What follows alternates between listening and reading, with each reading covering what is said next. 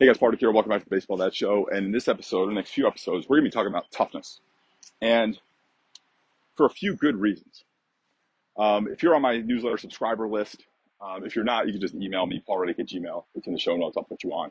But if you're on that subscriber list, you've noticed over the last few weeks a change in my tone, a change in messaging. If you listen to this podcast, you've noticed a change in tone and a change in messaging. And it's for a few really good reasons. The biggest reason, by far, is your son.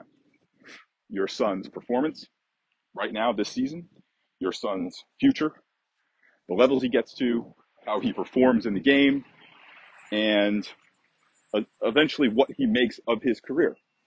Now, I've talked a lot in this podcast about how I take phone calls from baseball dads every day, 2 hours every day, coming up. We're going to come up on 8 years, 1 to 3 o'clock every single day. We've eclipsed 6,000 phone calls. And I take those calls from people who text me or email me a question. And rather than just give them some kind of text or email answer, which is never great, I'd rather have a conversation with them. Because I like to fully answer the question. I like to fully help them. And I like to build relationships. Every success that I've had in life has been based on relationships. So that's a way for me to build relationships with our community, get this dad the answer that he needs fully, and help him out. So and it's been really great. And I've been always kind of real proud of the help that I've given. I have amazing messages from people whose careers were changed, lives were changed by the advice that I gave on those messages. But here's the problem with me, or maybe the problem with all of us, I don't know, but certainly the problem with me is this: I can't unknow what I know. And here's what I know. Probably for every kid I helped, there's probably 2 or 3 kids, or there's 2 or 3 parents that I would have been able to help more had I been tougher on them. Had I been tougher on the kid, had I been tougher on the parent, had I told the parent to be tougher on the kid, and then to help that parent guide them through, which will be a slightly uncomfortable time of training their kid to be tough. Because I'll tell you why. It is the missing link. You can't judge a kid's talent. You can't judge a kid's potential. You can't judge a kid's performance until this part of him, this toughness inside of him, has been developed. It's like judging a race car driver that's been trained to drive, a Prius going 60 miles an hour.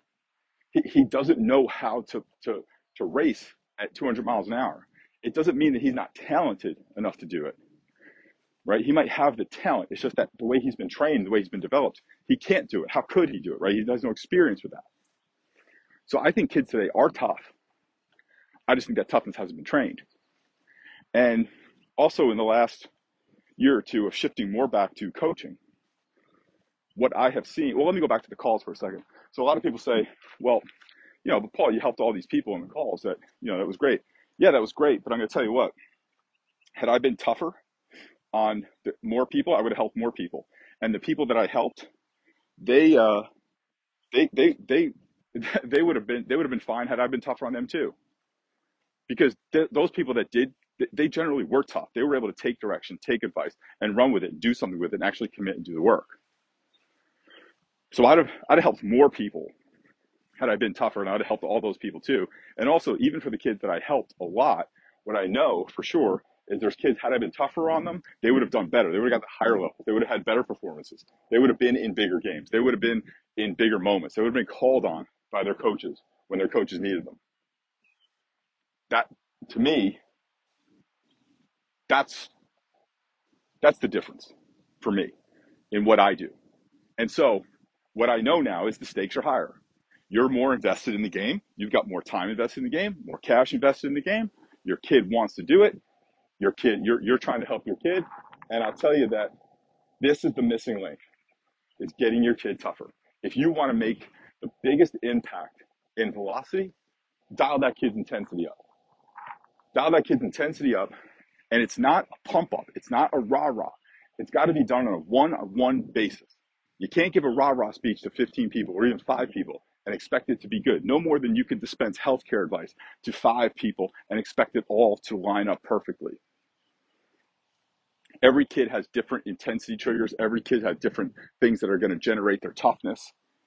But it is impossible to know what a kid's full potential is and where he can play and the level that he can play and how far he can go in the game until this is developed, period. And I'm going to tell you, let me tell you a story. And I'm not going to be so standing in my soapbox that to say that I haven't given my kids a much better life than I had growing up. It would have been pretty difficult to give them worse of a life, right? And but here's the thing: I started working with a kid a couple weeks ago. Actually, I'm going to tell you two stories. I'm going to tell you two stories. And before I tell you those stories, hold on. I have ADHD, so hold on. Toughness and being savage is not being a dick. It's not pumping your chest. It's not being arrogant. It's not being obnoxious. It's not taunting. It's not doing the sword. It's not doing any of that stuff. I'm going to tell you, I'll give you a couple examples of what real toughness, real savagery is. I got a couple kids that all started around the same time of these two kids that I'm going to tell you a story about. Now, the kids that all started at the same time, it's almost like the tale of like 10 or 12 pitchers, right? I work with a kid. We do an initial session, get them to where they need to be, give them a program. Now, they have to do self-directed work. If you go to any of the books that try and re-engineer athletic success, right, one of the things they all agree upon is self-directed work, which means you've got to do work on your own. There's no way around it. It's Kobe Bryant getting to the gym 5 o'clock in the morning when he was on the dream team before, those, all the other players were getting there at 6, thought they were early, right? And Kobe's already been there for an hour, right? So working with one kid, give him a program. 3 days into it, I get a text message from the dad. Now, first of all, this is a 16-year-old kid. We make an agreement that he's supposed to be sending me videos every day. He's doing his work. He's supposed to be communicating with me. Any problems? Now, not to say the dads can't communicate too, right? Get an email from the dad. He doesn't think the program is really doing anything to help him, and he wanted to know if you could switch it up for him. Well, how do you think that went? So 3 days into it, the kid has a little discomfort. By the way, the work we have to do is about 20 minutes long. The kid has a little discomfort learning something new. The minute a little discomfort kicked into this kid's life, he's looking for an escape hatch, and his dad's giving him one. See, because everything takes a period of adaptation. Everything takes a period of discomfort. Everything takes a period of a little bit of a deficit to come back. If you look at when Steve Jobs came back to Apple, everybody tells a story like Steve Jobs came back to Apple and everything was perfect again, and just sales went up. No, if you go look at the chart of their earnings, when he came back, they took a big dip. They took a big dip to build back up again. And so embracing that deficit is one of the characteristics of a champion. And this kid went 3 days and he's uncomfortable and he doesn't think it's helping him. Well, this kid doesn't know anything about mechanics. This kid doesn't know anything about pitching. If he did, he could be able to do it. He wouldn't have come to me. He would have been throwing as hard as he could, but he doesn't know anything. And now he's got his dad doing his dirty work for me, so for him. And so here's the problem. Two problems. And this might be hard for some of you guys to hear. The kid gave an escape hatch, and then the dad did his bidding for him because the dad's too much of a pussy to hold this kid accountable and to tell his kid, shut up, go do the work, Coach Reddick's the expert, you're a kid, do what he told you to do. It's 20 minutes a day, suck it up, get the work done. Or if you don't want it, you don't want it. See, this kid, I'm not saying he's not a nice kid, but he could talk all day long about how he wanted everything. He showed up for our session all geared up, all his stuff, all his baseball stuff on, showing me how, baseball guy he was. Yeah, the problem was all show, no go. 3 days into it, he's uncomfortable. And what Dad's trying to do, Dad's trying to make him comfortable. Well, Dad, you are burning in a pattern now for that kid. Every time he's uncomfortable, every time there's a little challenge, every time there's a little difficulty, every time he has to go into a little bit of deficit or a dip, you're going to go make it comfortable for him. You're going to go get him a fluffier pillow. And so now you got a dad who's soft, and he's making his kid soft. So the dad's saying, can I change up the program? Well, that was a short conversation. I changed up the program for him. I did. I caved. I changed up the kid's program and I made him comfortable. Here's the change I made in his program. He went from a client of mine to an ex-client of mine. So the only change I made was issuing that dad a refund because that kid isn't going to go anywhere. Now, not going to go anywhere. If I change that program, he's going nowhere. The only shot he has is to learn a lesson that not everybody's going to get you a fluffier pillow. Not everybody's going to make you comfortable. And that if you want to do this, it's going to be work. And you're not an expert and you don't know it all. And what you learn on YouTube or TikTok probably isn't right. Or at very least, is not meant for you. So I don't know if that kid will come back. He's going to have to explain some stuff to me before he comes back. It's not going to be an open door policy because I'm not his dad. I don't have to put up with it.